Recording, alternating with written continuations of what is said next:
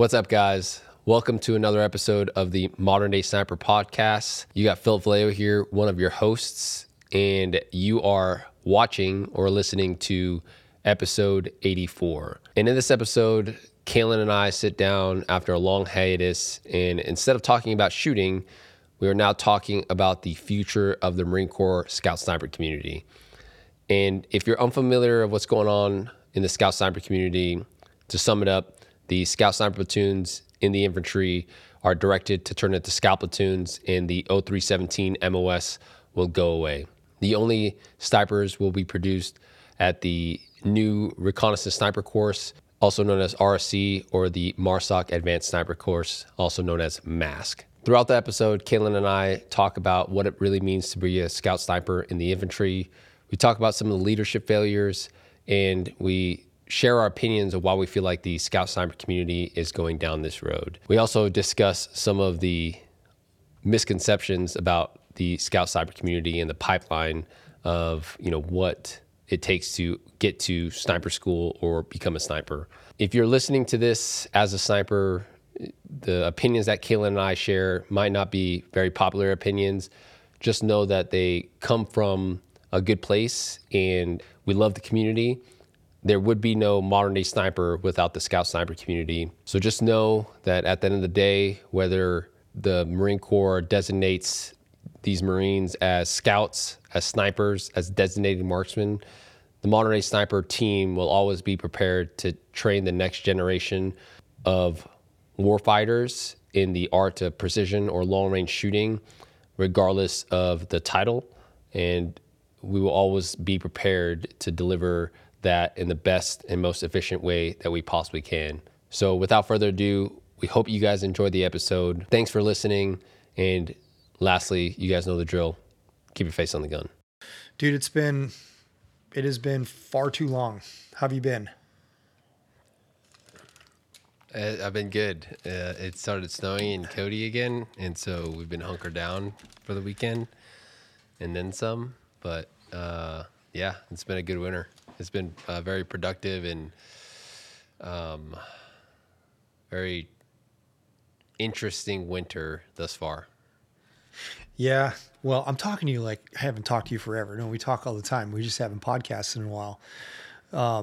Undergoing a lot of transformations, I think, this winter. That's a good way of looking at it, maybe, is transformation. Because, I got to the point where it took so much effort and energy to film in the space, and then it became super cold, and the shop just was not set up to do any type of recording, nothing like what you see here. And it was like, all right, I have to just completely gut this whole thing and get it out and start from scratch. And I mean, you were a lot of inspiration for that with your home studio too. And it was a ton of fun, and I got a chance to do a bunch of different woodworking skills. I built my own reloading bench. So I thought that was cool, but it was definitely a transformative process of saying, okay, like now we're going to intentionally build this space with guidelines and specifications to get it to do what I need it to do.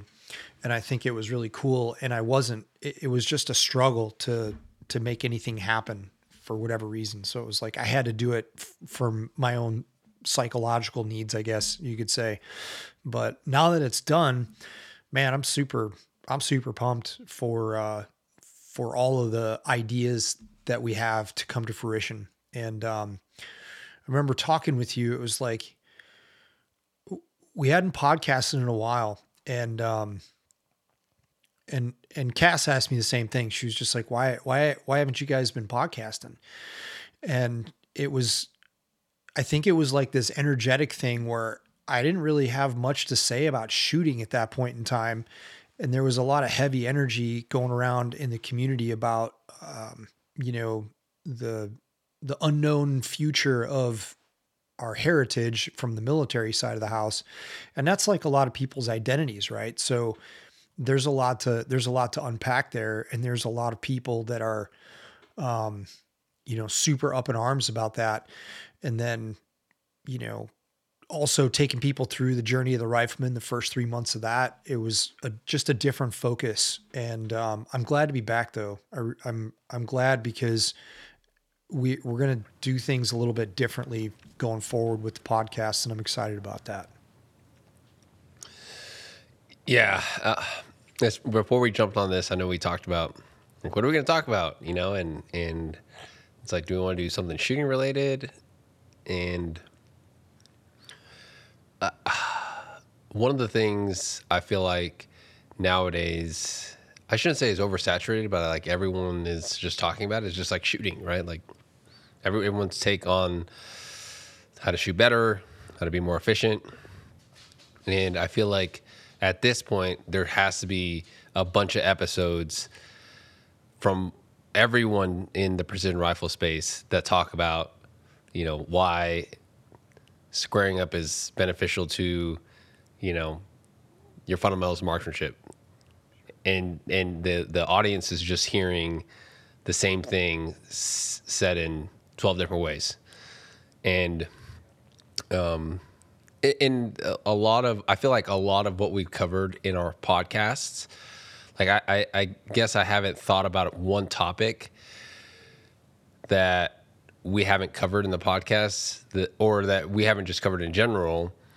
And I'm like, that's kind of gatekeepers. I feel like I've said everything I have said in terms of what I can give to a student, you know, because like one of our goals as instructors is, Duffy said it best, is for a student to not need us anymore, right? Like when you come to class, like I want you to not need me anymore. The reality of it is like, yes, 4 days is a lot of information, but I feel like if you listen to our podcast, starting from the beginning, when we roll into our basic fundamentals after our brief history of who we are and like what the Modern Day Sniper podcast is, like we talk about everything that we covered in our in-person classes, right? And so I think by going back and listening to it over and over again, by, you know, listening to an episode, going out and practically applying it versus just consuming all this knowledge and then tagging us and be like, man, you knowledge bomb, like knowledge, you know, knowledge bomb drop or whatever, you know, it's, and I appreciate it, but like you would do me a better favor by actually going out and doing what I'm telling you and then reporting back after you hear a podcast versus just like stewing on the information, right, and not doing anything about it.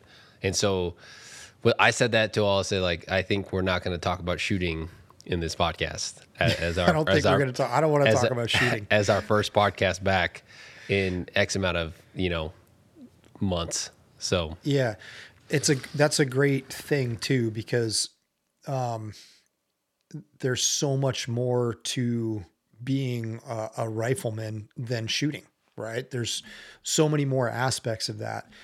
And, you know, you could look at it and go all the way back to the, you know, the colonial times and say, well, you know, what was the first American sport? Well, being a rifleman, that was the first sport. You know, that's what people did as a pastime. You know, they hunted for their food and they used their firearms in defense of their property and ultimately their nation. And so that's the first sport. And being an exceptional rifleman was something that people, you know, held in reverence. You know, that was a big deal. So, you know, that's where all those phrases come from. You know, be aware of the man who only owns one rifle. He probably knows how to use it. And Michael Baccellieri actually had a great point on that. He told me about a guy that he had in class, and he was a rancher from one of the provinces in northern, I don't know if it was Alberta or BC, one of those two, but this guy was a cattle rancher, and he showed up to a class that Mike was teaching with Rob Furlong. And the guy showed up with this rifle, and I think it was a 243, he said. And the way that Michael tells this story is like, this dude had no concept of mills. He said the way that he described him calling wind was something like, you know, Brett and Grant, the way that they call wind. It was, you know, he didn't know anything about mills or minutes or any of that shit. He was just like, it looks about this. And he goes, this guy purportedly says that he's killed like over 10,000 coyotes with this rifle. And he's just been, he's like, he goes, this is the only rifle I own. And it was either a 243 or a 223, one of the two. But still, nonetheless, I mean, that's that whole adage. That dude was a rifleman, and he used his rifle to protect his property from predators, because ranching is his livelihood, right? So now we look at it as a sport, and even as a sport, it's like it grows and it morphs and it changes. The focus gets put different places, and obviously it evolves. But along there's other parts of it that I think need to be addressed, and that's just like being a overall rifleman. Like, what does that even mean? And so it goes into some of the things that we're talking about in like the journey of the rifleman, and like where the concept from that came from. That was born of the same thing, right? We were both like, dude, I don't want to do it the same way again for the third year in a row. Like, we have to evolve this process. We have to do something different, because you're not going to solve problems using the same thought process. The problems are going to get more complex, and therefore your thought process has to get more complex as things grow and evolve. Right. So just doing it from that perspective, the journey of the rifleman side of the house, and focusing on all the other aspects of it, which is, the mental side of the house, the headspace, where are you at? Are you being present? And what else is going on in your life that either you need to identify and focus on and get handled before you can have the capacity to do something else and be fully present, like go play with rifle sports. It's a total holistic approach. And then, you wrap that up, and then we go, oh, okay, then the Marine Corps is making some decisions that that not a lot of people are happy about, and in removing an organic asset. And a lot of the commentary that I've heard, and I've tried to remain really, I don't want to say neutral, like I have my own opinions on it, but I want to make sure that I'm looking at it from the most pragmatic approach possible, right? As objectively as possible, without being very emotional about it, because I think there's been a lot of an emotional response surrounding that stuff. And I know we'll talk about it, but it just solidified that it's all a whole thing, because there were aspects of the sniper's craft that were not being addressed purportedly, right? And those skills falling to the wayside because there's too much emphasis on shooting. And with, I've said it before, right? In the world of sniping, shooting is only 10% of your job. But when you need to use that 10%, it becomes 100% of your purpose, much like many other aspects in areas of the military, as you get more specialized in your focus. We were talking about the Sean Ryan show, right? And the episodes that he's had on, and that whole jack of all trades aspect. I've been listening to a couple of the guys on there that are from the unit, from Delta, and just listening to their philosophies, listening to the way that they think, listening to the training pipeline, and talking to those whom I've known, but I haven't really asked them directly about, what the training pipeline was like. I didn't want to get into like the whole war stories thing, but the way that this information is being presented is, I feel as though that it's pretty authentic. And so those guys do everything. They do everything. Shooting is just a means to an end, right? Shooting is the way to eliminate targets, but you actually have to identify the target. You got to be able to identify a plan, right, to get to that target. Then you have to rehearse that plan. You have all these different skills that go into the execution of that plan, but at the very culminating aspect of it is shooting. in a lot of times, right? Especially during the GWAT. Or it was, some sort of snatch and grab type operation. So those guys had to be very, focused on so many different areas just to get to work. That then shooting is just like, it's a skill that needs to be maintained and it needs to be elevated to the highest degree.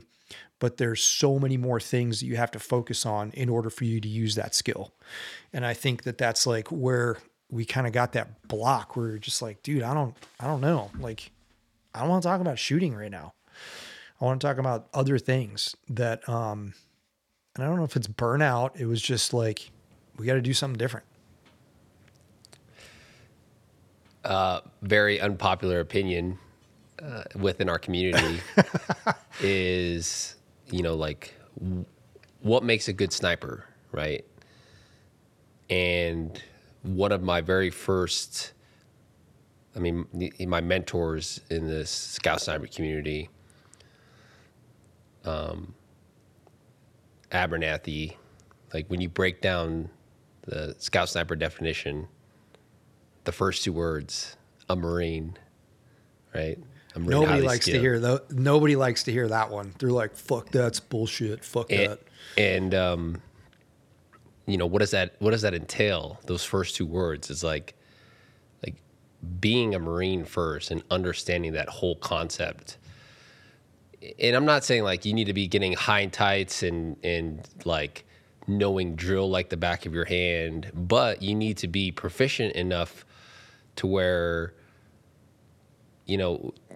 being able to do those simple tasks of being a Marine is gonna highlight so many different aspects in terms of your leadership or like your leadership watching you, right? Because like at the end of the day, when I look back at like why I was a successful chief scout or scout sniper team leader, they didn't see me on the range shooting or like, going and getting 28 out of 35 on my quals. You know what I mean?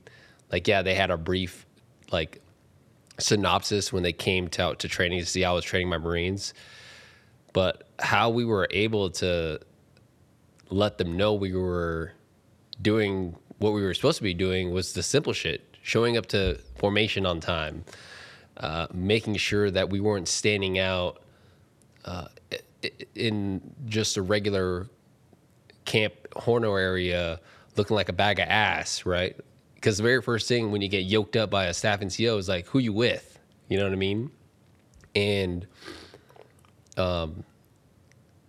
again, unpopular opinion, because again, some of disgruntled who's like, why should I be worrying about drill when I need to be worried about marksmanship or, doing my job better? It's like, honestly, if you have that mentality, you probably suck at doing your job, period, right? Because you hear about there's really good garrison Marines and you hear about field Marines. And I get it, there were in that retrospect, but I think when I peel back the layers of some of the most successful snipers and I ask them, of like what made you successful as a sniper, guys that are out now, it's like they were a Marine first. Not only that, like another thing, when you break down what the MOS code for 0317, 03, and this is something that I didn't really grasp until I went to infantry squad leaders course, because I was a stay baby. I actually just had this whole like trip down memory lane a few posts ago where, I again, when I reflect back, like I didn't feel like I came out of my shell as like a really good sniper until I understood how the infantry worked, and I didn't get that as a stay baby. I understood how like snipers worked and, like the radios and, being point man, all the like the planning process, and I could teach younger Marines that came into the platoon how that all worked and how we operated. But then when we got to our objective, I didn't know what the fuck I was looking for because I didn't know how the infantry worked as a young Lance Corporal, right? And so until I went to infantry squad leaders course as a corporal, man, my eyes like really opened up, and I'm like, wow, this is now how I can employ myself effectively as a team leader to help support the infantry, the guys that are going to the X, because ultimately, like, yeah, scout snipers, you're an infantryman, but you're support at the same time. Like, unless you are the 0311 on the X, everyone is just support of that guy. Yep. And that there's a lot of people that lose focus of that, man. And I think it's easy to, this just comes with maturity. I think it comes with maturity. It comes with being able to look at things from a different perspective. It definitely helps to have combat experience doing that duty. And it doesn't necessarily mean like, you're getting in gunfights every day. That's not what that means. What it means is you just, of course, approach everything differently when you know that there's people out there that are trying to kill you and that's all they want to do. Right. So if every combat mission in every mission in a combat zone is a combat mission, regardless if a trigger was pressed or not. Right. So, I think that we also have to maintain focus of that as well. And there are so many lessons that are learned from those experiences and just being combat missions and saying, hey man, yeah, we tried to do this and that was not going to work. Like we need to try something different. So in that context, yeah, everything has to evolve. It all has to be in a constant state of evolution. And I think getting like driven into a box, you start to lose focus of like what you are. And you are an infantryman. Like you are an infantryman, whether you like it or not, because if you don't like it, then you probably shouldn't be in the infantry. Right. And the other thing that's interesting too, is like a lot of dudes want to do this specialized stuff. And it like listening to these guys talk about their experiences at this, ultimately high, like you're at literally the tip of the spear. Even when you pass selection and assessment, you go straight into OTC. And at OTC, the guys were like, hey, we literally like learned how to shoot from square one. Like as if nobody had ever touched a rifle before, ever. And the reason that they do that is they want you to learn the way that they want you to learn. And they're going to treat everybody the same, right? And so everything about what those guys do is ultimately at its core foundational level, they are infantrymen. They're just fucking really good at what they do as infantrymen, and they're craftsmen. They're not just focused on one thing. They have to have their blinders off in complete absorption, right? They got to absorb everything. And I think that's super important. And you have units like that where dudes are there because they have that goal, that focus. They're like, hey, I just want to be the absolute best dude that I can be and contribute to this goal and contribute to this mission. And this is what I bring to the table. And I think it's really easy for the younger generations, myself included, to get lost in that and like lose focus of like, hey man, what are you really supposed to be here to do?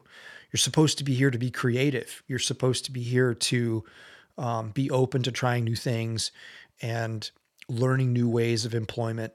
And part of it is accepting the fact that you are part of a military organization. And sometimes the situations and the decisions that are made, you don't agree with. Well, that happens everywhere, right? And it's not just in the military. It happens everywhere. Because you're dealing with human beings. You're dealing with humans that have their own focus, their own agenda, their own interpretation of the information that they're gathering. And they're basing their decisions off of that, just like we would, right? Just like we would in a competition based upon the conditions that we're seeing. in the situations that we're being presented with. So sometimes shit is just not going to go your way.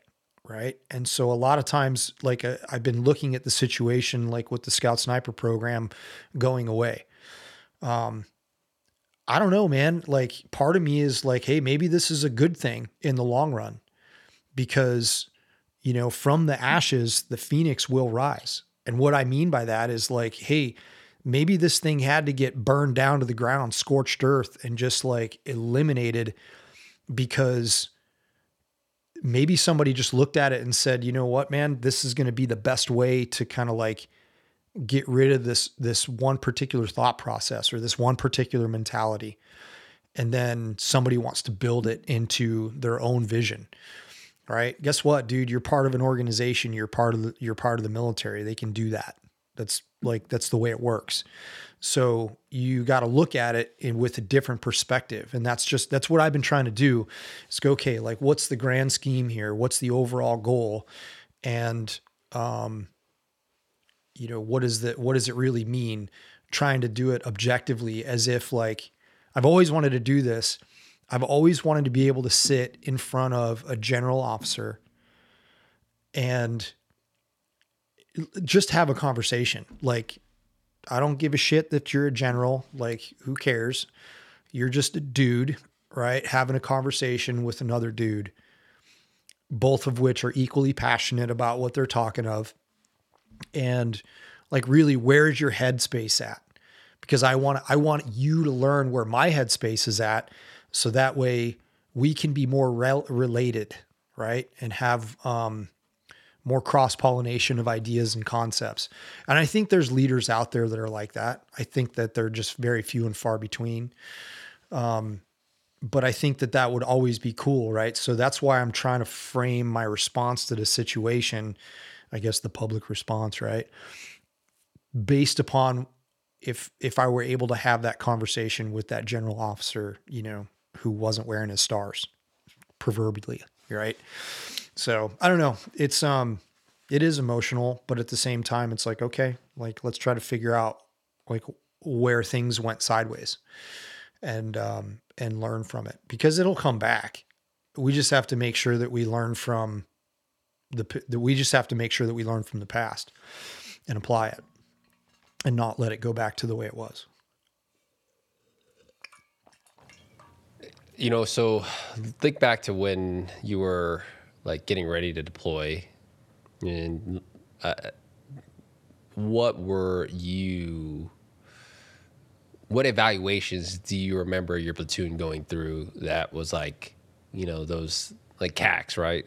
CAC stands for Combined Arms Effects. I know it's probably been changed a million times since then, since we were in, but you know, I think it was Mojave Viper too at one point, but essentially it's before you would deploy to a combat zone, you would go to 29 Palms and you would do like a culminating exercise for the battalion to get signed off by what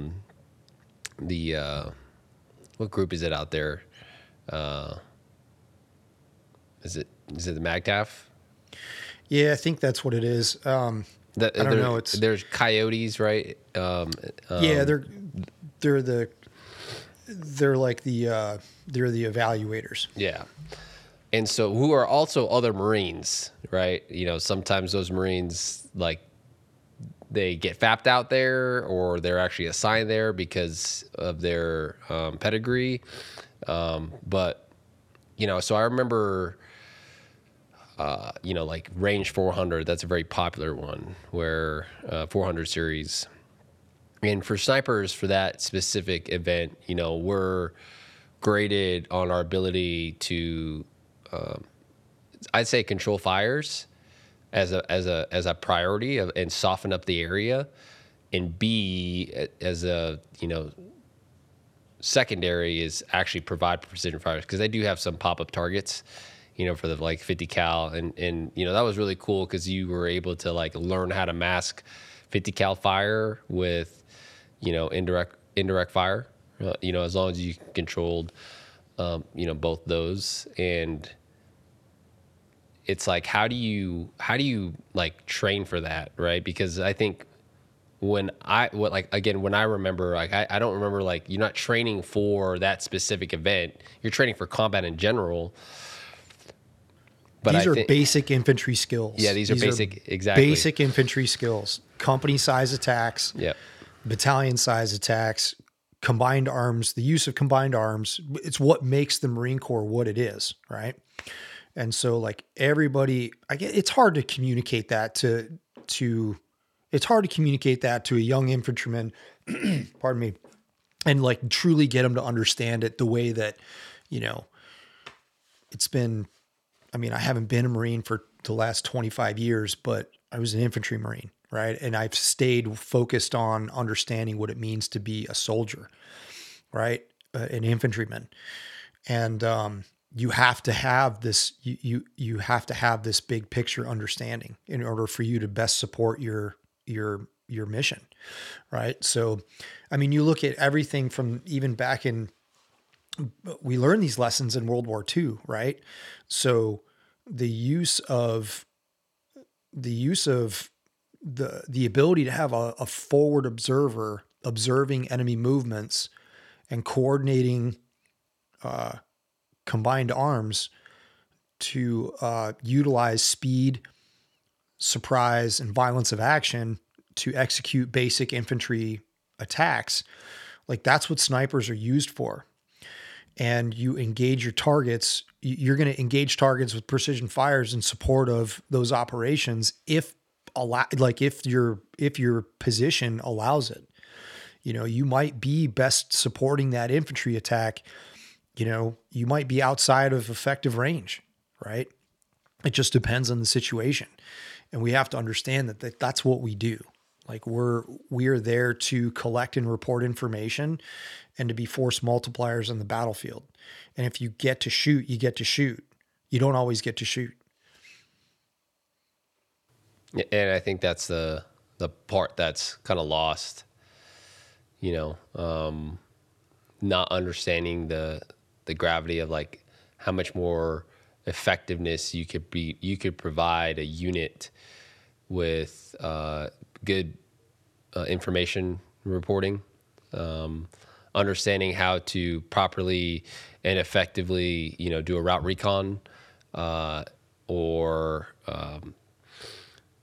all of these different reports that, you know, as you're going through these exercises, that you take the time to refine your processes, right? Of, like, again,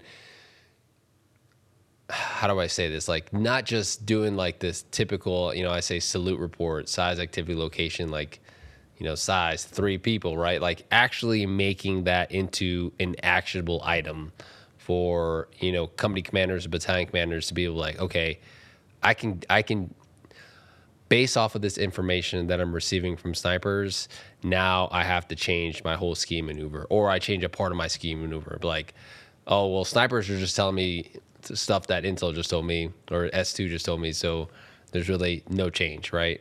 And that's especially with I guess, new technology of, like, drones, which is a whole nother scary thought, right?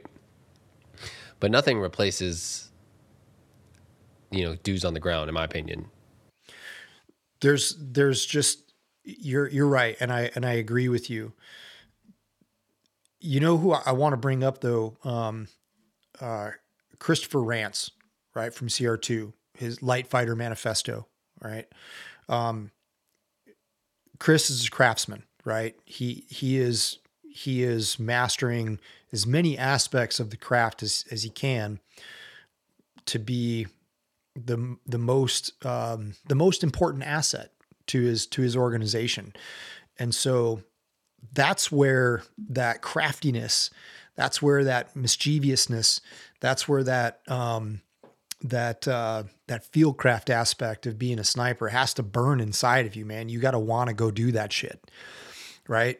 I mean, if all you want to do is carry a rifle, well, dude, you might be best off over in the infantry. You know what I mean? Like, so, and that brings us to another point, right? So one of the main focuses, or one of the main reasons, was the ability now to elevate the marksmanship standard, for the Marine Corps infantry.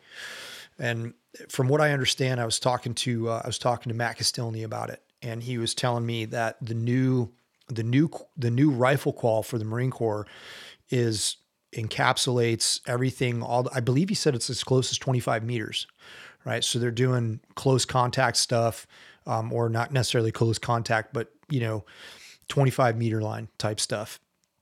And he said that the scoring is insanely difficult. He said it's actually not an easy course of fire to shoot well on. And they're holding people to tighter accuracy standards, and they're doing it more with more combat aspects of shooting in terms of like hit value based upon where your bullet is impacting the target, right? So upper thoracic cavity has a specific value, right?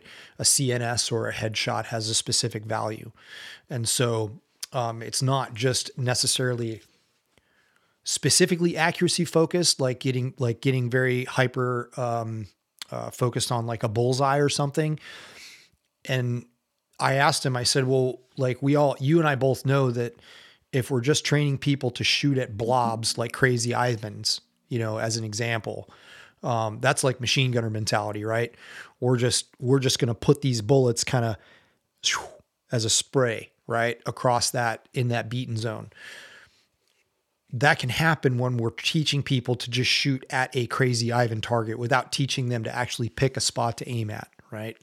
So he said, no, that's the reason why this high value scoring system is what it is, because that incentivizes people to aim more precisely, because they know that if the bullet goes there, they're going to have a higher point value, and it's going to be a more lethal shot on the target. And I was like, all right, man. Well, that's cool to hear. We'll love to see how that actually pans out. You know what I mean? Like, I'm sure there's going to be skeptics out there that are like, that's bullshit or whatever, because there's always that. But I think that it's a step in the right direction.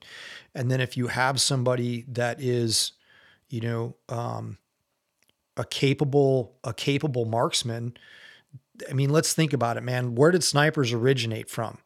Snipers originated from dudes who knew how to shoot, that were in the platoon, and they were like, hey, dude, you can shoot. Give him the scoped rifle, right? And oh, by the way, you're, a country boy from fucking Alabama that, shot squirrels as a kid to fucking feed your family. Yeah, give him the rifle, because that dude knows what's up. And that's how that shit went down. Like, that's how people got selected to do what we do, because not only could they shoot well, but it was also there were intrinsic qualities that came with somebody that knew how to shoot well, right? They were a woodsman. They were excellent at fieldcraft. They were probably an excellent hunter, or a successful hunter. And so there's many skills that come with that proficiency with marksmanship, right? And so,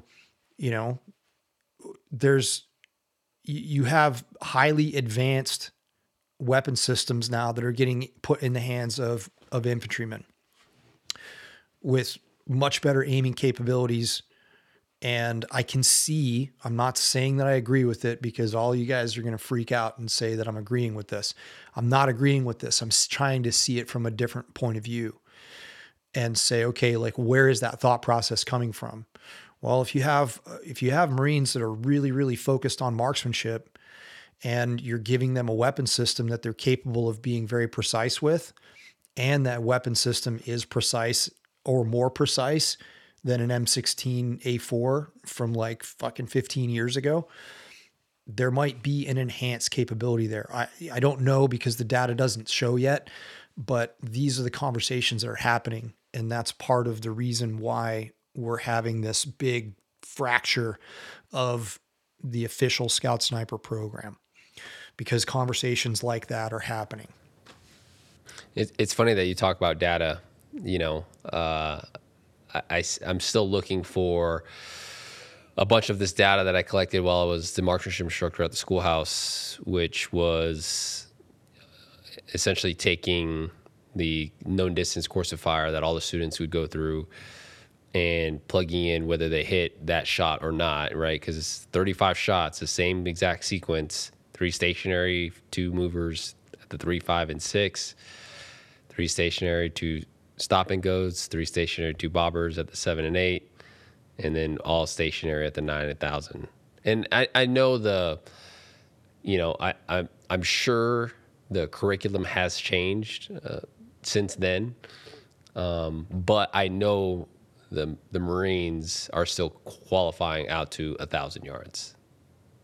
I mean, hopefully I'm not shooting myself in the foot by saying that right now, but anyways, when I finally collected that data and I looked at it, I started to ask myself and ask the question, like, okay, the marksmanship standard right now is 80%, which is 80% of, the amount of rounds that you take in. But where does that 80% come from, right? And then now the question is, like, what do we actually determine, quote unquote, effective range of a rifle system, right? When you look at a pub, and this is one of the things that, like, when young pigs are like super proud of when they know their like definitions, and they're like, they know their knowledge. Like, what's the max effective range of a M48-5? 1,000 yards, sir. It's like, okay, well, now you're a sergeant in the Marine Corps, a scout sniper instructor. Is it really 1,000 yards? Like, what makes that rifle effective out to 1,000 yards? Especially, this is way after, Brian Litz had published his book, Applied Ballistics for Long Range Shooting. And, he had his WES data out there. And, we at First Mar Div packaged up this whole presentation of like, hey, this is what the numbers actually show. What a student that is going on the same range for 3 weeks straight. And if they're going to there 3 weeks straight, like, they have to at least know what that wind current is going to do, right? But at no point does 32 students ever achieve over a 40% impact, even after 5 shots at 1,000 yards, right? And you can't tell me that is the lack thereof a shooter's ability to read wind or their shooting capability. Like, no, homie. Like, that is, and so where I feel like we shot ourselves in the foot, call it gatekeeping, is like, well, why did we continue to keep the standard out to 1,000 yards? Right? Like, it's like, is it that whole like, oh, well, Marines did it in the past for me, or we did it with the Unerdal, So it's like, okay, yeah, you did, but my question to you is, like, can you recreate that same qualification 10 days in a row? If I gave you 10 days to shoot an average, right? Would you be able to create an 80% average at that range? That's a great question. We had that conversation with, we had that law enforcement sniper skills clinic, and we had 4 guys come up from Quantico to take the course. And we had some pretty serious conversations about that. Cause I mean, I sat down with those guys, and just the same kind of conversation that I would have with that, that 4-star general that I want to have, and try to have a conversation about it without any, aspects of ego, and say, hey man, have you ever really like looked at the numbers and seen really what you're asking people to do? And is it really practical? And then you have to then ask yourself, like, at any point in time, when you did really qualify, did you really do that with intention, or did you just fucking get lucky a couple of times? And sometimes that is what it is, man. Because when I told those guys like 600 yards, they were like, okay, tell me more. I'm like, well, from many perspectives, okay. Just look at wind as an example, just pure wind with a 175 grain Match King going 2,650 feet a second. There's 10 inches of drift every mile an hour at 1,000 yards. So a 20-inch wide target, you're telling me that I got to get that wind better than a mile an hour. And you and I both know that that's fucking ridiculous. Like, you're not going to be able to do that on demand in a new environment that you just showed up on. And now you have a commander that's thinking that, like, hey man, I might be able to, get these guys to create a cone of security for me. Who knows what the commander's thought process is, but he might have it in his mind. And I'm saying this because I've been that dude that's trying to, the young guy that's trying to tell the captain, hey sir, it doesn't work that way. I don't know what else to tell you. But he might think that he has this false sense of security when the reality of it is maybe the proficiency level of that shooter is maybe 600 yards and in, and he knows that he knows that what I shoot at, I'm going to fucking hit it. Not hope that I hit it, not wonder if I've got to launch a couple into space and get that wind call, right? Like, that doesn't work in every scenario. It does work in some, but it doesn't work in every scenario, right? But I'm pretty sure that 600 yards and in with a guy that can read wind down to at least 5 miles an hour on a man-sized target, he's going to hit that thing with an ample amount of training, right? And so then there becomes like, hey, 600 yards is like, is that reasonable? Is that reasonable to say, like, we're going to have like an upwards of an 80 to 90% first round hit ratio, maybe even 90 to 100%, who knows? But that should be where our thought process is. And then we also got to look at like the danger space of that projectile, right? What about what happens if my range is off? You're right. We got these weapon mounted lasers. Okay. Well, those things are not always going to work. There's laser detection technology out there that's killing people in Ukraine, right? So that using a laser might not always be permissive. So therein lies, okay, well, now we have to start establishing ranges via drones, or we have to start establishing ranges via map. We have to start establishing ranges just by like general target reference points and say, hey, that road intersection's right about 420 yards. Okay, so now I have multiple targets that are in the vicinity of that target reference point. What is my danger space with that cartridge, with that 175 grain Match King, right? If a target pops out, maybe the situation or the scenario is like targets are moving rearward to gain defilade, right? And so they're bounding back 60, 70, 80 yards so they can gain some defilade and start maneuvering on your position, right? So that guy has to have enough experience to see that and not have to worry about like using some fucking formula to figure out like how far are those dudes. No, it should be intuitive shooting. It should be enough training and enough experience that's intuitive shooting. And if you can't make that happen in that type of scenario, then you're like, oh, okay, well, where's my deficiencies at? Well, my deficiencies are, well, maybe my fucking cartridge just sucks and I need an updated cartridge that's going to buy me some more danger space, give me better wind performance, and have the same terminal effects, if not better, right? So there's all these things that we got to start looking at if we're going to be leaders and start building curriculum and saying, this is how I think it should be done. Not a dude that hasn't shot a rifle, and truly understands like what is capable of the rifle in today's world and not held on to the fact that this is what I did to gain this hog's tooth. Fuck that. Who gives a shit?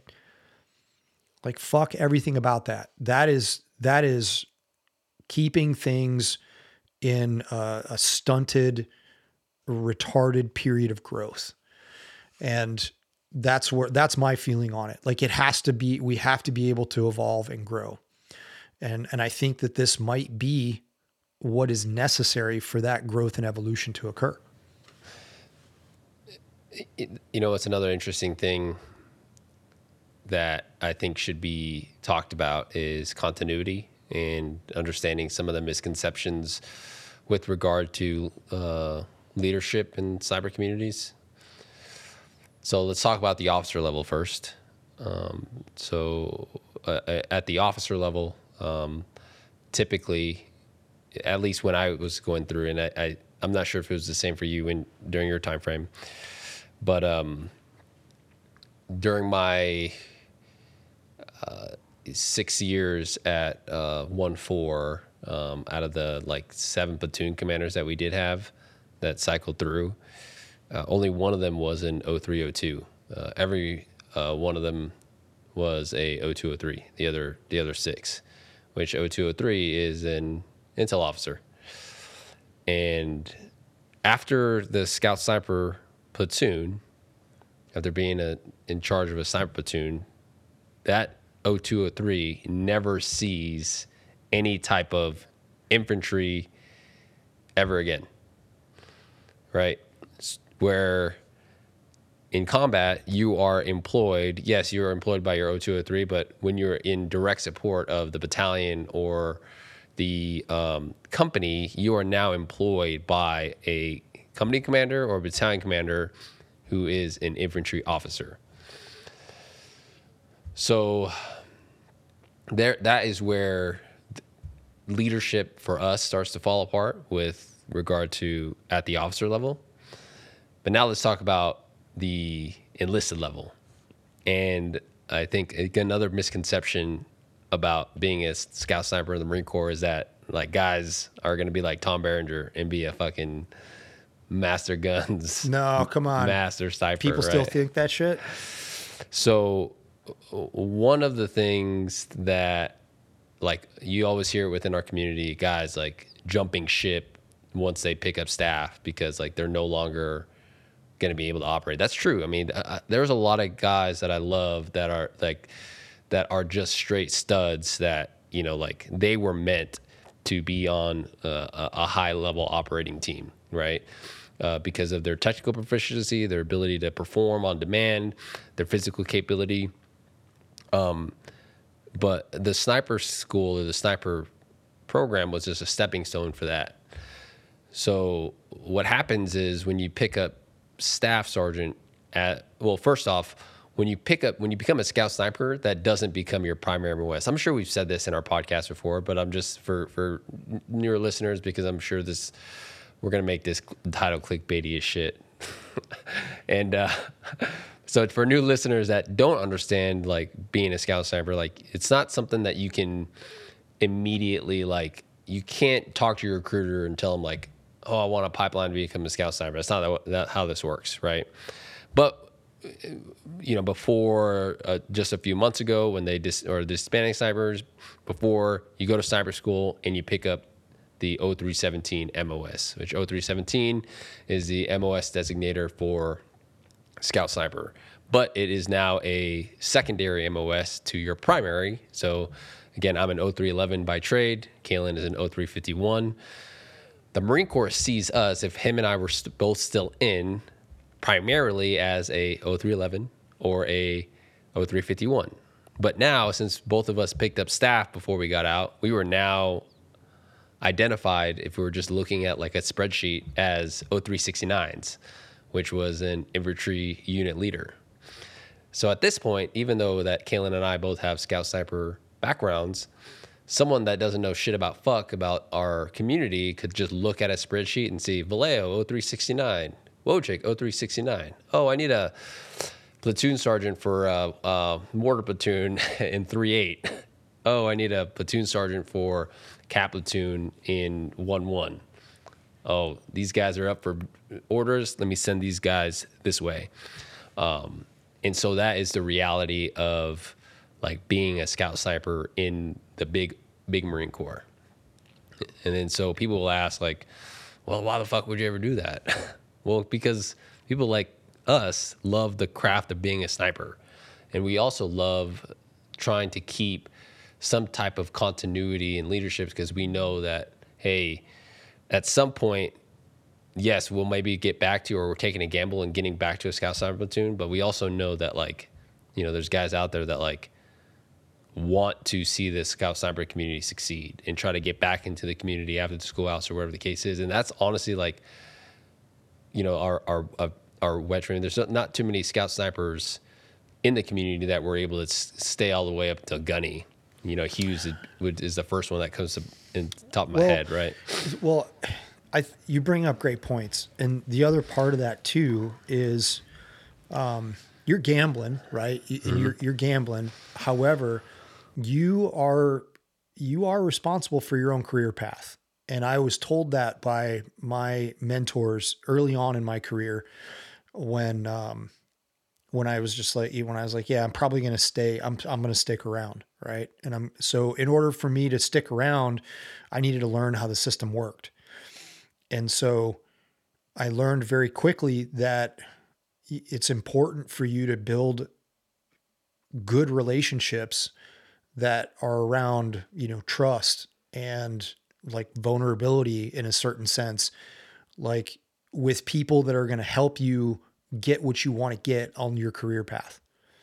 Right. So, there's a reason that you're friends with your monitor, right? And the Marine Corps, the monitor, each job, each occupational specialty has a monitor.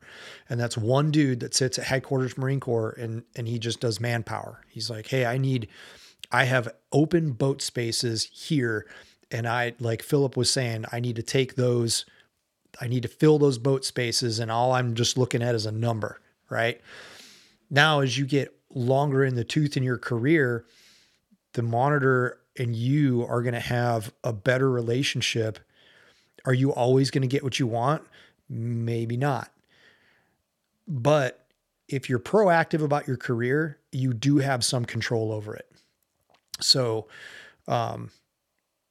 now you just have to make sure that you have good advocates in your favor, and having good advocates does not mean walking around the fucking battalion command post in a black hoodie sweatshirt with lightning bolt SS's up and down the sleeves. That's not how we do that.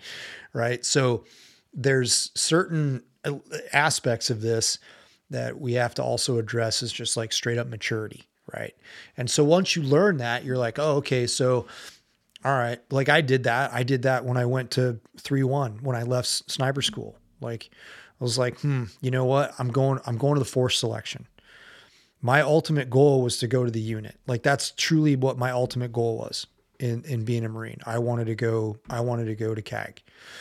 And so I was like, all right, well, the easiest way for me to do that at that time with the knowledge that I had was to go to the force reconnaissance community. Right. So I was going to go from sniper school over to force recon. And from force recon, I was going to, do time at force recon to gain experience. And I really just wanted to be a dude. I just really wanted to be, I didn't want to have any leadership responsibilities at that point. I was a young enough dude that I was like, man, I want to learn how to be the best possible member of a team that I can. So I was kind of looking forward to that. But 3-1, the 3rd Battalion, 1st Marines said, hey, we really need a chief sniper. And so my sergeant major, or the sergeant major of that battalion, I told him, I said, this is what my goals are. And so if I come do this deployment with you, are you going to help me get to this goal? And I said, because I don't want to do a full 3-year commitment to an infantry battalion when I'm about ready to become a staff non-commissioned officer, right? Like, I don't want to do this anymore. I want to go do other things. And Sergeant Major Sachs looked at me and said, if that's what you want to do, then I'm going to help you do it. You come and you take this platoon on this combat deployment and you be my chief sniper, and I will help you achieve that goal. I'll let you go. You don't have to do 2 deployments. Now that doesn't always happen that way. And was I fortunate in that situation? Sure. Sergeant Major Sachs was a fucking huge hard ass for a lot of years. Right. And then and he did not like snipers. He thought that we were a bunch of punks. And by just being good Marines, right? We were like, he shifted his point of view on what we were. And then by him shifting that view and looking at us through a different lens, he then could see what we were capable of if we were able to flourish, right? So this is all like, it's all a kaleidoscope, man. Everybody's looking at things from a different perspective. And I think it's important that we all have to see that. And we all think our way is the right way. I've had a lot of good conversations with a lot of people that are in leadership roles surrounding like what the deal is. And I'm trying to get as many perspectives as possible. You know, my man, Mick, you know, he's super passionate about it, and, you know, he has his opinion. Gunnar Castilny, you know, he's very passionate about it. He has his opinion as well. And, you know, there's other folks out there that have differing opinions from those guys. Right. And it's important. And there are also dudes that have been around for a long time. Most of the people that I've spoken with that have been around for a long time, like that are my peers, like from my generation, that is, they all have the same point of view. They're like, look, dude, this was coming. This was on its way, and everybody could see the writing on the wall that occupied this, you know, this level of leadership. And so, you know, then there's the conversation. Well, you know, we try to tell you, you didn't listen. It's just like, yeah, okay, well, I get that, but getting people to listen is all about delivery. You and I both know that from being teachers. Getting people to listen is not cramming it down their fucking throats. Getting people to listen means becoming engaged with them, right? And looking at them from the student's perspective, if you will, right? Instead of talking at them, you're talking with them, you're asking them questions, right? I'm not saying that like the infantry has to be all soft and cushy, because it doesn't. It has to be full of fucking people that are willing to do, you know, savage levels of fucking violence, right? At a moment's notice. However, there's a certain aspect of that we have to look at and say, okay, well, in order for me to understand how this human over here works, like I have to learn some shit about myself first. Right. And that's, I think, important for us to see different perspectives.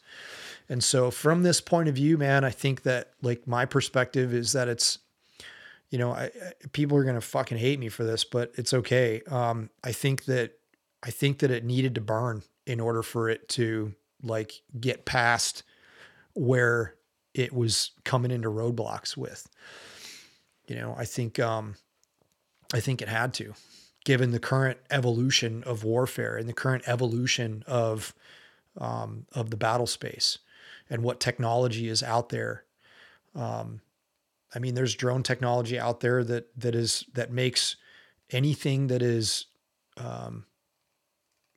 there's drone technology that can see things now that would make humans completely non-permissible on the battlefield. Right. So, and it's not thermal, right? So it's like, there's things out there that are existing that, you know, you're only going to understand and comprehend if you're at that higher level of leadership and you're going to, you know, going to conferences and war games and seeing those things from that point of view.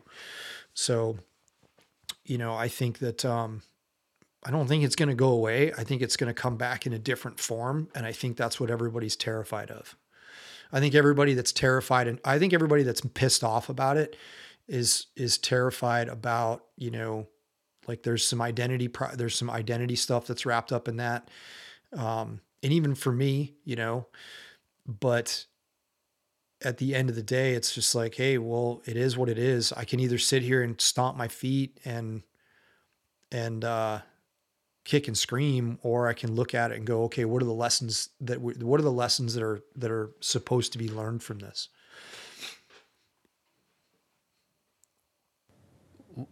One of the things that I've been kind of wrestling with the last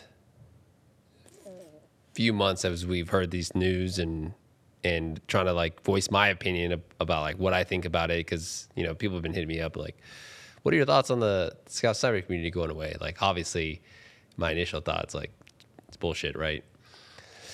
but then, again, you peel back the layers of I think everything that went wrong, not just what the sniper community as a whole did to it, but ultimately we were set up to fail with regard to the leadership, just the way that the sniper community 100%, man. is 100%. is structured, as you will, right? And being completely misunderstood. But I think what I've been wrestling with the last few weeks, and one thing I wanted to ask you is, okay, you're listening to this podcast as maybe a brand new young sniper, like you literally just got the MOS a class or two ago, or you are a upcoming Marine that is looking to become a scout sniper or become a scout, whatever. What advice would we give them? Would I give them? Is what I've been thinking, to stay prepared, right? Because at the end of the day, that's all you can do, right? Because as history repeats itself, it's only a matter of time before we come back, right? Yeah, I that's a great question, dude, and it's a tough one. It's a tough one to answer from the pill swallow aspect of it. But I think that it bears a lot of reality. So, you look at, I'll take somebody that I respect quite a bit. And that's Cody. I have a lot of respect for him because Cody's like a soldier's soldier. He understands multiple aspects of warfare, and he understands how to employ so many different skills in those multiple aspects of warfare. Right. So, we want to be, if I hand a sniper a 240 golf, it's like, motherfucker, run this. Like, you're a fucking infantryman. You run this gun, figure out like, how do you use it? How do you best employ that?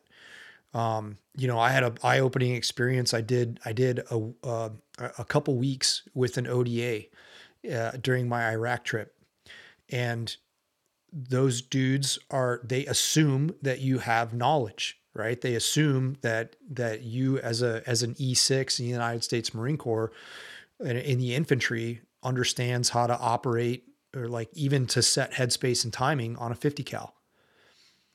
One operation, they were like, "Hey man, you're going to run the 50. How you feel about that? You good?" And I'm like, "Well, I understand. I'm not a machine gunner. I understand how it functions. I can make it work. I can make it run, but I'm not a machine gunner." And they're like, "Okay, cool. Let me give you a crash course." Right. And so, learn how to use a 50 cal. And that was my responsibility for a couple of days doing operations with those guys. So you're not always going to be a fucking sniper. You know what I mean? Like, you have to learn how to integrate yourself into different areas of being a soldier. And so, like, for me, when I look at somebody like Cody, he represents that. He has multiple skills. And not only that, he's got it from a leadership perspective on the command and control side of the house. Right. So, and then you look at somebody like Mick, he's been an infantry Marine for his entire career, and he's a gunner. So now now he's looking at everything from a different point of view with a different lens. A gunner's responsibility in the infantry is to advise the battalion commander, because the battalion commander that comes to that infantry unit is not guaranteed to be an infantry officer. Right? So the gunner is there to advise that battalion commander on how to employ his weapon systems that are organic to his use. So, like, all of these things fit together, not saying that it's right or wrong, but we have to learn how to integrate ourselves and to get back to the advice to the young dude that just graduated the school. It's like, hey man, you have to look at yourself. You have to ask yourself, why am I here? What do I want to do? And what are my goals? Right? So if all you want to do is do 4 years in the Marine Corps, and you wanted to, you just wanted to be a sniper and do 4 years, then fine, do 4 years and be on your way, whatever that is. But if you want to advance in your career, you have to look at yourself and say, okay, do I want to continue to be a basic infantryman? Because if I want to be a basic infantryman, even if I am in the sniper unit or the sniper platoon, like, dude, you're going to have to face the music one day, and you're going to understand that you're not always going to do this job forever. Right. So if you want to stay in the infantry, you got to make peace with that and say, okay, well, this is just a skill that I did for a few years, and I moved on into other infantry skills, right? Whether I went to learn how to be a machine gunner or an assaultman or whatever the case is, there's other aspects of the infantry that make it work. Now, if you are that dude that's just like, nah, man, like I want to use this as a stepping stone, right? I want to use this as a stepping stone to do more things. Well, then I would use this as your time and say, okay, man, I'm going to do this deployment, or whatever, wherever you are in your rotational cycle, start looking at other aspects of being a Marine, right? And so, or cross deck and go put on a different uniform and go be a Green Beret. Or set yourself up to learn about other programs that are within Special Operations Command as well as USASOC, and then figure out how you want to go that route, right? So you can do that. You either get out after your 4 years and go enlist in a different service, or you cross deck, whatever you got to do to get your goals accomplished. But understand that, like, you're probably not going to be a sniper forever. You're not going to do that. And do I think that that's a bad thing? Yeah, I think that that the infantry itself should be treating the sniper program like it treats battalion reconnaissance. That's how I think. If you want to keep snipers alive and well supported, well understood, and well led with competent leaders from the officers corps, because that's where advocacy needs to happen. You need to have a solid officer corps as advocates to make that program what we would all want to see it be. But it has to be at the same kind of structure as battalion recon. That's the only way I see it working. And everybody's going to scream. They're going to be like, oh, the battalion commander's losing his organic assets. It's like, well, okay. I mean, what are you going to do with that shitty ass, M40 spotting scope or whatever broke ass piece of spotting scope that you have? Like, come on, guys. Like, I get that. Like, I totally understand where you're coming from with that point of the argument. But at the same time, this is where that whole phoenix from the ashes starts to take place. And it's just like, whoa, okay. All right. We did this. Now, how are we going to bring it back? Like, how are we going to evolve it into the next thing? Because it's coming back, right? And I would just hope that the way that it comes back in an evolution of something different.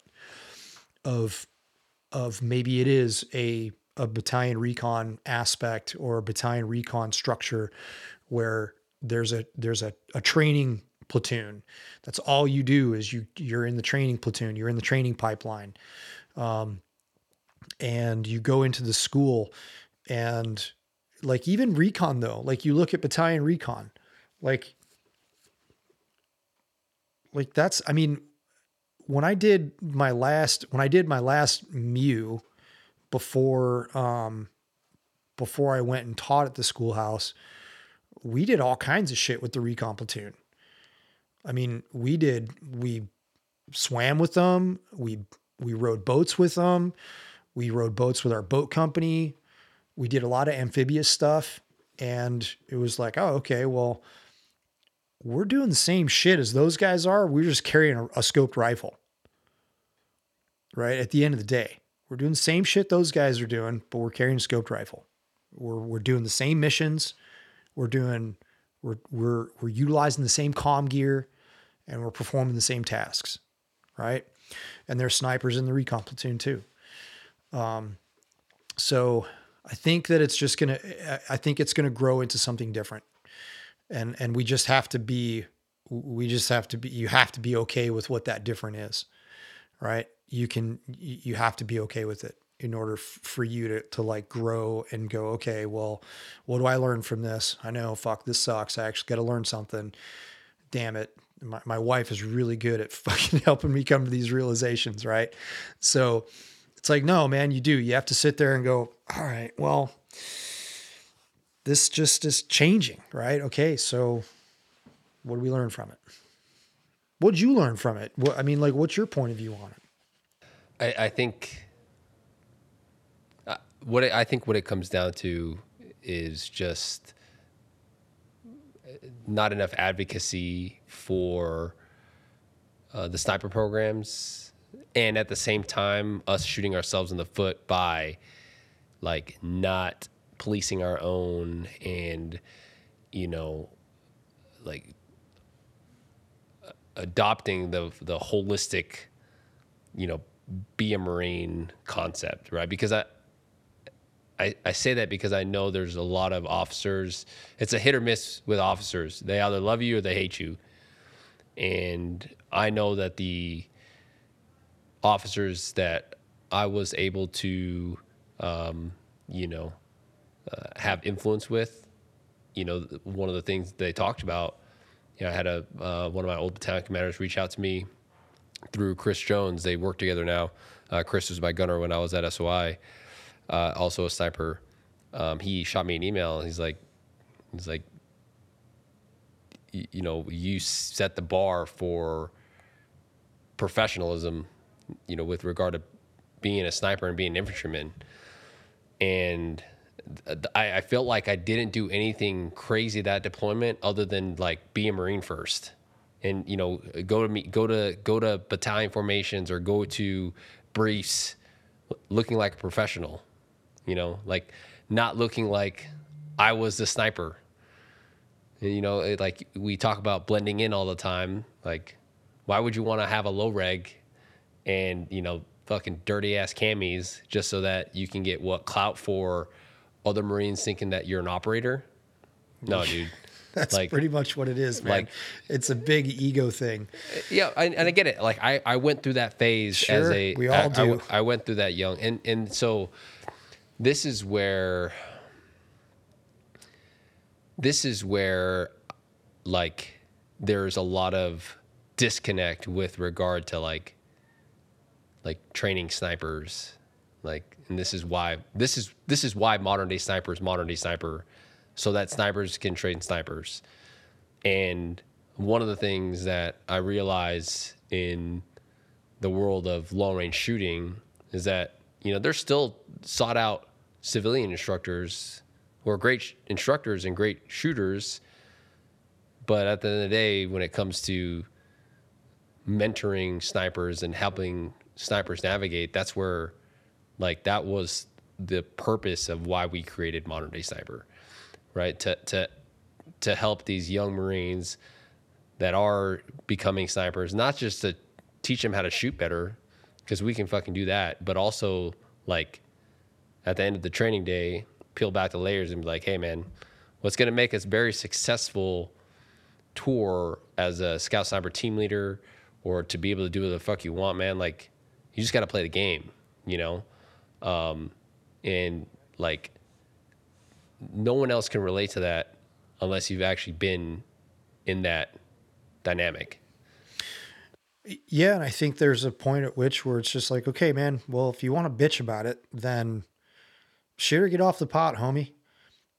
Go figure out another path in your career, right? Because, if the only way that you're going to enact positive change, you're certainly not going to get it done by bitching, right? You're going to have to get it done with very critical thought processes and articulation of your thoughts and ideas.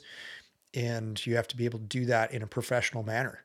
Right. And so, right, that's where it's like, okay, well, you're just bitching to bitch, or like, where's that passion inside that's just got to get ignited, right? That now I'm going to teach you how to do that. Right.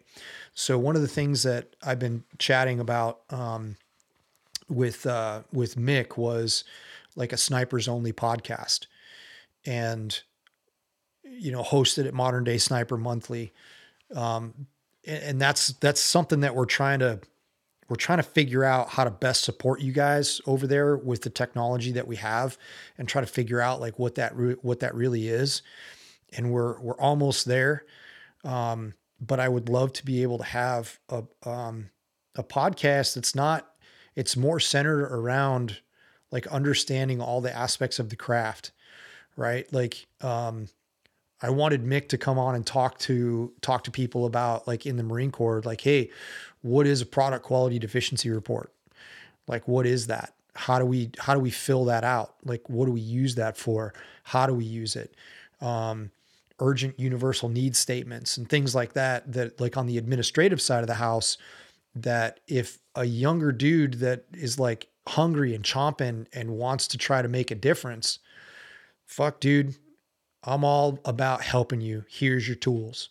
Listen to this podcast where, a retired gunner talks about how the system works. And it'll probably stay the same for a long fucking time, right? Because the green machine's just going to keep churning as it goes. So, like, that's what I wanted to do with that. And I think we're like right there. We're ready to start bringing that to fruition. I've got a long list of people that I want to talk about, from the administrative side of the house, the training side of the house, and then the leadership side of the house from an officer's perspective. I've got some officers that I highly respect that volunteered to, or basically said yes when I asked them if they would want to come on and talk about this stuff. And so expect that to come in the future. But like, this is something that I think having very educated and spirited debate, right? People have to be able to have their thought processes and positions heard. And it's important to see everything from everybody's point of view. So that way we can come together and make whatever's coming down the pipe. We're going to have to just be smart about how you enact change, right? Sitting there and, stomping your hands and, writing super emotional texts and emails and stuff is not going to get it done. Right. It's like, okay, well, this is what's been dealt. So now we got to fix it. How are we going to fix it? So if it's even possible. Right. So that's kind of I'm looking forward to bringing that to fruition, because, Mick, he's super spirited, and he's got intense points of view that don't always resonate well with everybody. And I think that's very important. You can't live in an echo chamber. And, the reality of it is if what Mick is saying is pissing you off, chances are it's not, because Mick's just speaking the truth, man. Chances are you might have to do some looking in the mirror and ask yourself, well, that pisses me off because of something that I'm not good with. Right. So, like, I mean, it came down to it too, man. Like, just as a sidebar, you remember when everybody was talking about, Mask, the dudes getting different hog's teeth at Mask, and the big thing where everybody's like, those fucking dudes don't rate hog's teeth. It's just like, okay, well, fuck, man, I don't know if I agree with that. Bitch, you go out there and shoot those quals.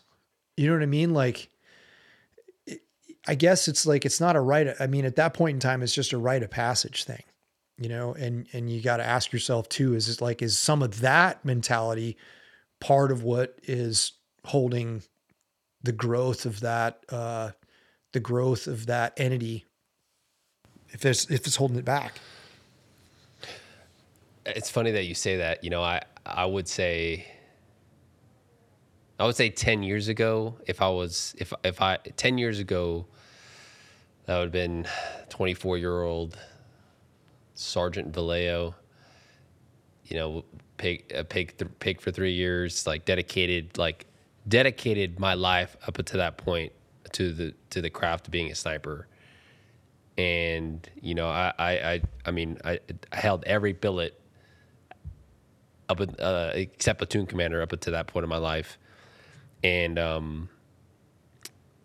like I would be like, fuck no, right? Just because of like just being in just stubbornness and like they wouldn't go through the same things I went through in order to get the title.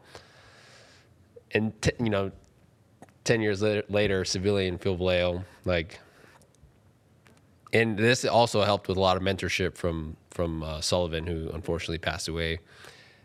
But like just understanding the like one team, one fight concept, and like, and not only that, like the guys that are in MARSOC, I mean, they would run circles around indoctrinations, right? Like the amount of screening those guys go through just in order to, you know, pass ANS and all that, all their pipeline, and then to be able to get hand selected to go to mask, which is already a pretty tight spot, you know, and then what they go through in mask, like all the qualifications, like, dude, you know, again, like you said, it's just gatekeeping at that point. And that's that mindset that has continued to start our growth as snipers, and also thinking that, you know, we're the best shooters, like we produce the best shooters out of all the sniper programs, which, you know, I would say that, like,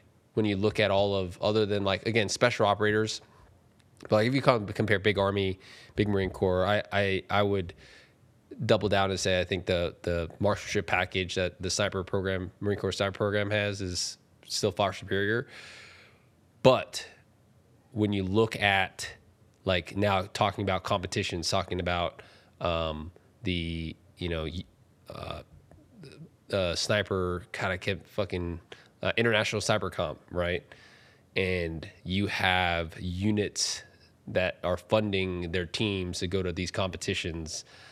Like, yeah, units don't get that funding back in platoon, but it just goes to show that, like, just because you go through sniper school doesn't mean that now you're the greatest fucking marksman off the block. Like, yeah, if you put skill wise, like a brand new Army sniper and brand new Marine Corps sniper, I'd take a brand new Marine Corps sniper. But if you tell me a sniper that's been through X amount of training packages, right, versus a brand new Marine Corps scout sniper, dude, the dude that has proficiency and time behind the rifle wins all the time. You know what I mean? So like you have to have that mindset. And again, I didn't have that mindset 10 years ago. Like, no, you gotta grow, man. yeah. And it's just part of it, dude. Yeah. It's just part of it. And I think that this is going to, you know, it's going to invoke some really good conversations, because we're in this age right now where we're just talking about it, right? Everybody's got a podcast. And we're in this age where information is so easy to get to. It's so easy to get that really there's no excuse for us to not put good information out that people can look at and go, okay, well, you know, this was a part of history. And so this is what they did with that part of the history, right? They, you know, the people that really gave a shit were doing podcasts about it, and they were talking about how they could invoke positive change in the future. And then like trying to tell people about it and say, hey, like there's these dudes over here that have this point of view. And then there's these dudes over here that have this point of view. Right. And there's, you know, it's just like a pipe dream though, to get people to listen to it at the echelons that need to listen to it, where that change can get enacted. Right. Cause this is that, you know, that age old thing where it's like, hey, this is a huge ship to move, man. And you either need a lot of tugboats communicating effectively with very precise applications of power, versus, you know, or you still steer the boat from the wheelhouse. Right. And, you know, trying to get the boat steered from the wheelhouse seems to be the best option. That's why they boat pilots out there that are, you know, that do that shit. Right. But I mean, it's a good thing. It's a good thing we're talking about it. I think that we're going to have more conversations about this. I think it's, I think it's great. Like this was a great conversation, man. I thought that this was a great way to kind of get reinvigorated and back at it with the podcast thing. It's like just needed a different flavor and not always talking about shooting and how to manage recoil and all the things, right? It's there's other parts to it. And so hunting season's coming. Luke wants to hunt this year. So, you know, there's different things and that's a whole other game in and of itself. Right. So, you know, there's more parts of it. You know that now that you've gone hunting, you're like, okay, shooting's just like, you know, this. I got to be able to find animals first. I got to be able to get there. I got to be able to figure out how to sustain there. And then I got to figure out after I get it killed, how do I get it out? All right. So it's a process in and of itself. And those are cool skills. But I think, you know, that's what I would tell a young sniper is to pick up backcountry hunting. There you go. Yeah, man. That's that was one of the interviews that I listened to on the Sean Ryan show, Chris Van Zant's interview. And, you know, he's talking about where he like tried to find peace for himself. And he's like, man, I find it in the backcountry because every part of a trip to the backcountry is like planning a mission. And I've said that like about backcountry hunting since like, that's what turned me onto it. I was just like, hey, like I can totally relate to this. Like, this is where I feel at home and this is where I can go back to. And I'm super looking forward to it this year after all the fuckery that was abound last year. I'm so much looking forward to getting some mountain time and kind of trying to, I got to shift now because if my boy wants to be in the mountains too, obviously he can't go on all the trips, but you know, he can hike pretty well as long as he's not like super loaded down. But, you know, like the trail that we went in on the Blues, you know, that just to get him, you know, to the spike camp, that would be totally doable. Right. And now think about that from like a 12-year-old's perspective. You know, you look out at that shit and you're just like, whoa, man. So giving him that experience would be super cool. And so like, there's a lot of focus that needs to go into that. And, I'm looking forward to hunting this year, big time. So, we got some really cool shit coming this year too, man. Like, I mean, you guys are probably like, man, where the fuck did you guys go? It's like, well, we kind of went inward a little bit and, we had to buckle down. We've had a lot of really good stuff happening. I think they know we brought Ryan on board. Ryan D'Agostino is a brand new instructor. He's coming out to Wyoming here shortly. He's heading up a brand new scope carbine package for Modern Day Sniper, and he's allowing us to get into the world of scope carbine. So we're super excited about that. I'm excited to take. I think one of the things we talked about is look at the curriculum that he developed for us.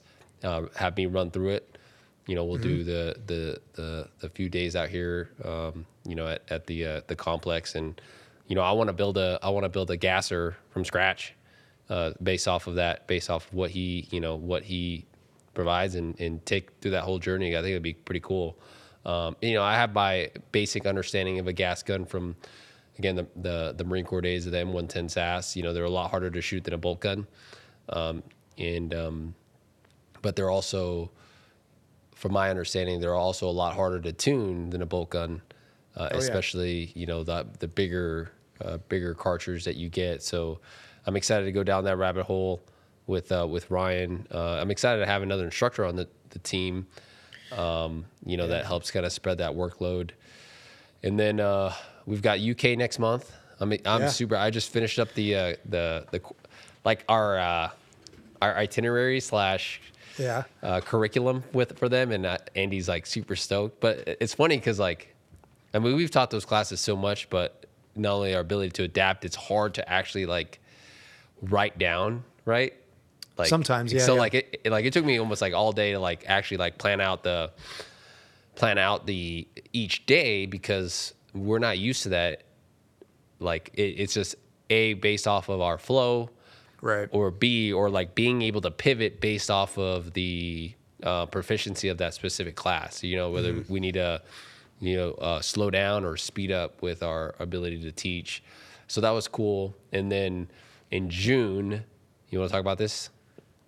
Yeah, dude, the modern day sniper experience. The modern day sniper experience, guys, like I know people are like, well, what is the experience? It's gonna be held at a really nice facility, Nail Spring Ranch. It's in Southern Oregon. We've been out there for a couple of events. It's a very, very well run facility.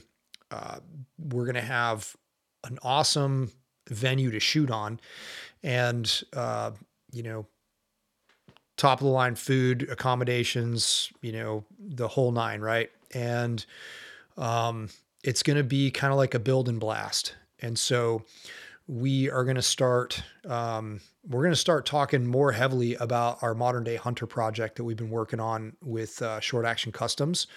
But think about this as like, hey, if you wanted to get into precision shooting and this is something that you thought was interesting to you and you wanted to do it from the ground up, we are facilitating the ability to purchase the parts and components of your rifle, bring them out to Nail Spring, and we're going to teach you how to put it all together and gather data on it and then train with it. And it's going to also, the experience is also going to incorporate land navigation. We're going to navigate you to specific points where you have to be at a specific time, so that way you can shoot a specific course of fire. There's going to be a lot of NRL hunter type blind stage stuff that's happening because the venue out there it's super well built for that. And we're going to be doing more stuff out at Nail Spring, and this is kind of the first thing. So we've got a few people signed up, and you guys spread the word. Look at it. It's at moderndaysniper.com on the events tab.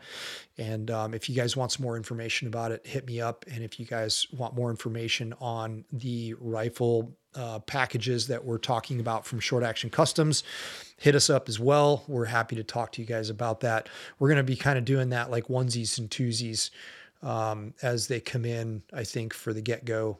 And it'll be like a completely customizable package. So we're looking forward to that. And I'm looking forward to the Nail Spring experience. We're also going to be doing some more focused efforts on understanding how to perform during stressful events, whether that be hunting, whether that be at a competition, or whether that be for a professional end user. There's certain things that we're going to talk to you guys about at the experience about how to manage your emotions and manage your body and your nervous system. So I think it's going to be a great time, and I'm super looking forward to it. It's going to be that holistic approach to being a rifleman that we've been talking about pretty much from day one. Man, I'm excited. Real quick, before we take off, I just want to again thank all of the listeners and all the supporters from the bottom of my heart, because you guys, Modern Day Sniper listeners, is why we are where we're at, where Modern Day Snipers is where we're at. So I definitely appreciate you. I appreciate all of the members inside of the Modern Day Rifleman Network. And that's one thing that, like, I cannot stress enough, guys. If you are not a part of it, you're missing out on a lot of information that I put out there. And it took me a while myself to get, like, used to that platform, because it's not as, like, nice or intuitive as, like, Facebook or Instagram. But now that we've got, like, this community built inside of it, I think we're a little over north of 2,000 members now, right? We're north of almost 6,000. Are we? Oh, shit. Yeah. 6,000. Clearly, I haven't checked my numbers lately, but I know we've been growing rapidly. Yeah, and that's actually where I've been putting a lot of the videos that, like, you know, like, don't make the cut for YouTube, or just, like, you know, professional style content that I feel like I want to push out on Modern Day Sniper or my Instagram page. So there's a lot of, you know, videos that I'll do. It's like, okay, hey, I'm just going to leave this for the Modern Day Rifleman because it's relevant, it's real. So if you're not a part of the network, it's free to join. We post our Whiteboard Wednesdays there, which we've started to do, which is a 10 to 15 minute live talking about a topic and putting it all on our lovely whiteboard that we love to teach on. So Yeah, man. yeah, man, The this was network good. is growing.